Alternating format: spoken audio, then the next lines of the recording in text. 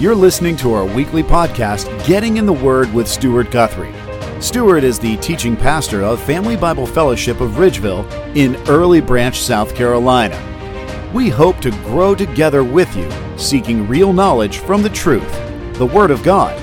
Here's Stuart. Well, good morning. Welcome to Getting in the Word. I'm Pastor Stuart Guthrie. I pray that you are doing well, and thank you for watching today. I pray if you have a moment to take and just share this video with someone you love and care for. Let's work together in getting the Word out as far as we can with the gospel of Jesus Christ. Well, today I've entitled The Devotional Planning Ahead. We're going to be looking at Genesis chapter 47, verses 11 to 19. And as we approach these verses, we see that Joseph has settled his family in the land of Goshen.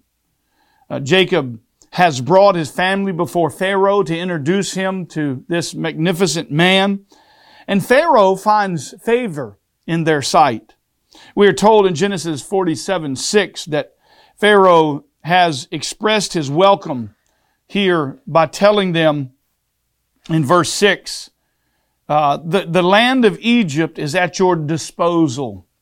Settle your father and your brothers in the best of the land. Let them live in the land of Goshen, and if you know any capable men among them, then put them in charge of my livestock. And so Joseph has settled his family, listen, in the best of the land that Pharaoh had ordered. And in verse 12, we learn that Joseph has provided a place for his people. And not only a place for his people, but food for his family, which doesn't seem like a big deal until we realize how great the famine is.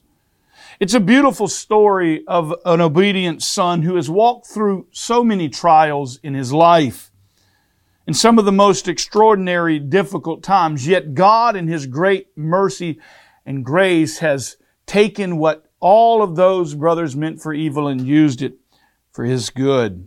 And here we find this son, all of those years later, providing their essential need for survival.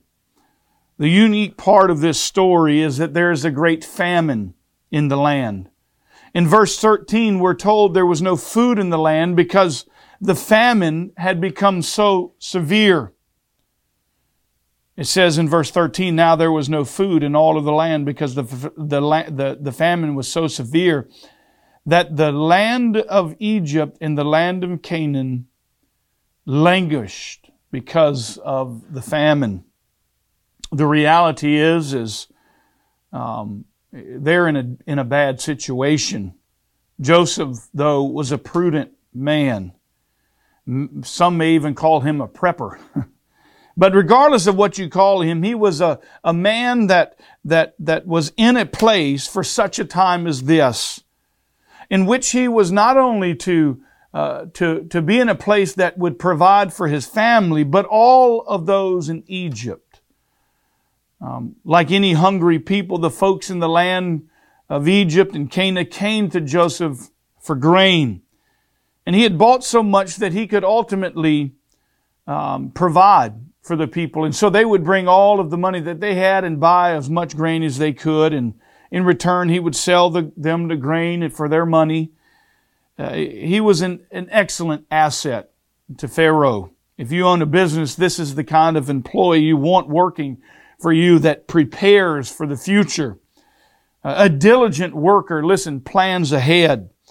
He isn't someone who brings up problems, but he finds solutions to the problems. I notice here that we're never told that Joseph got advice from Pharaoh, but rather Joseph was a leader. He solved problems. He was successful at what he did, and when we're told in verse 15 that when all of the money had been spent, what then? Well, he says here in verse 15, when the money was all spent in the land of Egypt and the land of Canaan, all of the Egyptians came to Joseph and said, give us food, for why should we die in your presence? For all of our money is gone. And then in verse 16, Joseph said, give up your livestock, and I will give you food for your livestock. since all of your money is gone. It's amazing how difficult a time these people faced as they were required to give up their livestock, their horses, their donkeys in exchange for grain, which Joseph was able to exchange. Isn't it amazing that when difficult times come, time seems to fly by so fast? And what we see is from verse 17 to 18 that the entire year has already lapsed. And all that was going on and all of the time that they were exchanged, the reality is that the people were declining rapidly. They were in absolute dependence on the one whom had the grain. And so when we come to verse 18, we learn that the people, not only did they spend all their money, not only had they eaten up all their grain and given up all their livestock, they were struck with the reality they had nothing left to give. And so in order to get grain from Pharaoh, from Joseph, they offered up themselves as slaves. And so when they launch into verse 19, it says, "Why should we die before your eyes? Both we and our land. Buy us and our land for food, and we and our land will be slaves to Pharaoh." So he gives them seed in exchange for their lives. Here we find the moment that Joseph had planned for several years prior.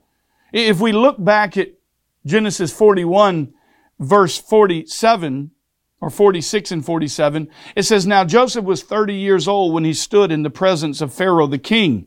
And Joseph went out from the presence of Pharaoh and went through all of the land of Egypt. And during the 7 years of plenty, the land produced abundantly.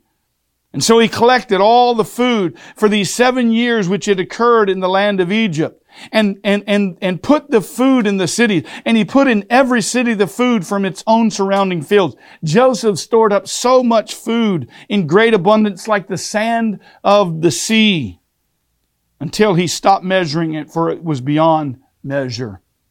Joseph was a man that planned ahead. Joseph was a man that knew that during the years of abundance, that it would be wise to store up and prepare for the time that was coming, that was lacking. Listen, Joseph knew what was coming because he had interpreted the dream for Pharaoh.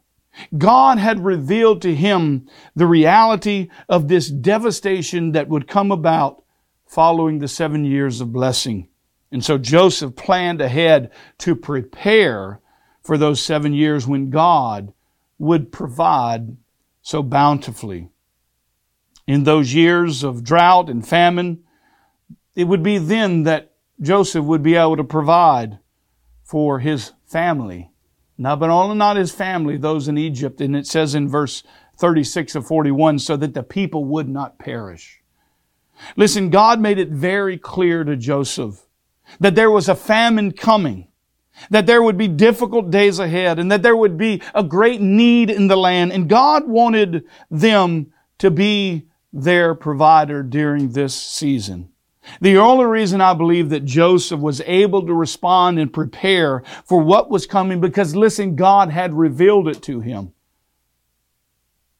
I just want to make an observation here that God, while yes, it is important to save for our current situations when we encounter difficult days in our own lives, God has revealed something more significant to us in His Word, in His written revelation, that listen, He is coming back again to judge this world with wrath and justice. And right now, listen, there is a time in which you can respond to the gospel of Jesus Christ. There is a time now in which you can respond by faith and fall under, listen, the great protector and become a child of God. Listen, you will either be a child of God or you will be a child of Satan. You will either be a slave to the Lord Jesus Christ or you will be a slave to sin. So the reality is we must choose this day whom we will serve. Yes, save and plan ahead. That is wise. But most importantly, be saved and plan ahead for your eternal destination. Joseph knew there would be 7 years of plenty and 7 years of famine, and that God would use him to provide and to deliver the people. Listen, God knows that He is coming again. And He has sent His Son Jesus Christ to be your provider for salvation to all of those that would put their faith and their trust in Jesus Christ. So yes, be wise and saved, but be saved. Believe on the Lord Jesus Christ. And it is, listen, by faith alone, by grace alone, through faith alone, in Christ alone, that you can be saved. Listen, plan ahead. It's the wisest thing you can do before it's too late. Because one day Christ will return and He will bring His justice. Every truth will be indeed revealed. I pray this has been a blessing and encouragement to you, an encouragement to plan ahead. First for your salvation. Put your faith in Christ. We love you, God bless you, and we pray you have a great day. This has been Getting in the Word with Pastor Stuart Guthrie. Thank you for listening to our weekly podcast. And be sure to visit us online at FamilyBibleFellowship.org. And come see us in person on Sundays at 11 a.m.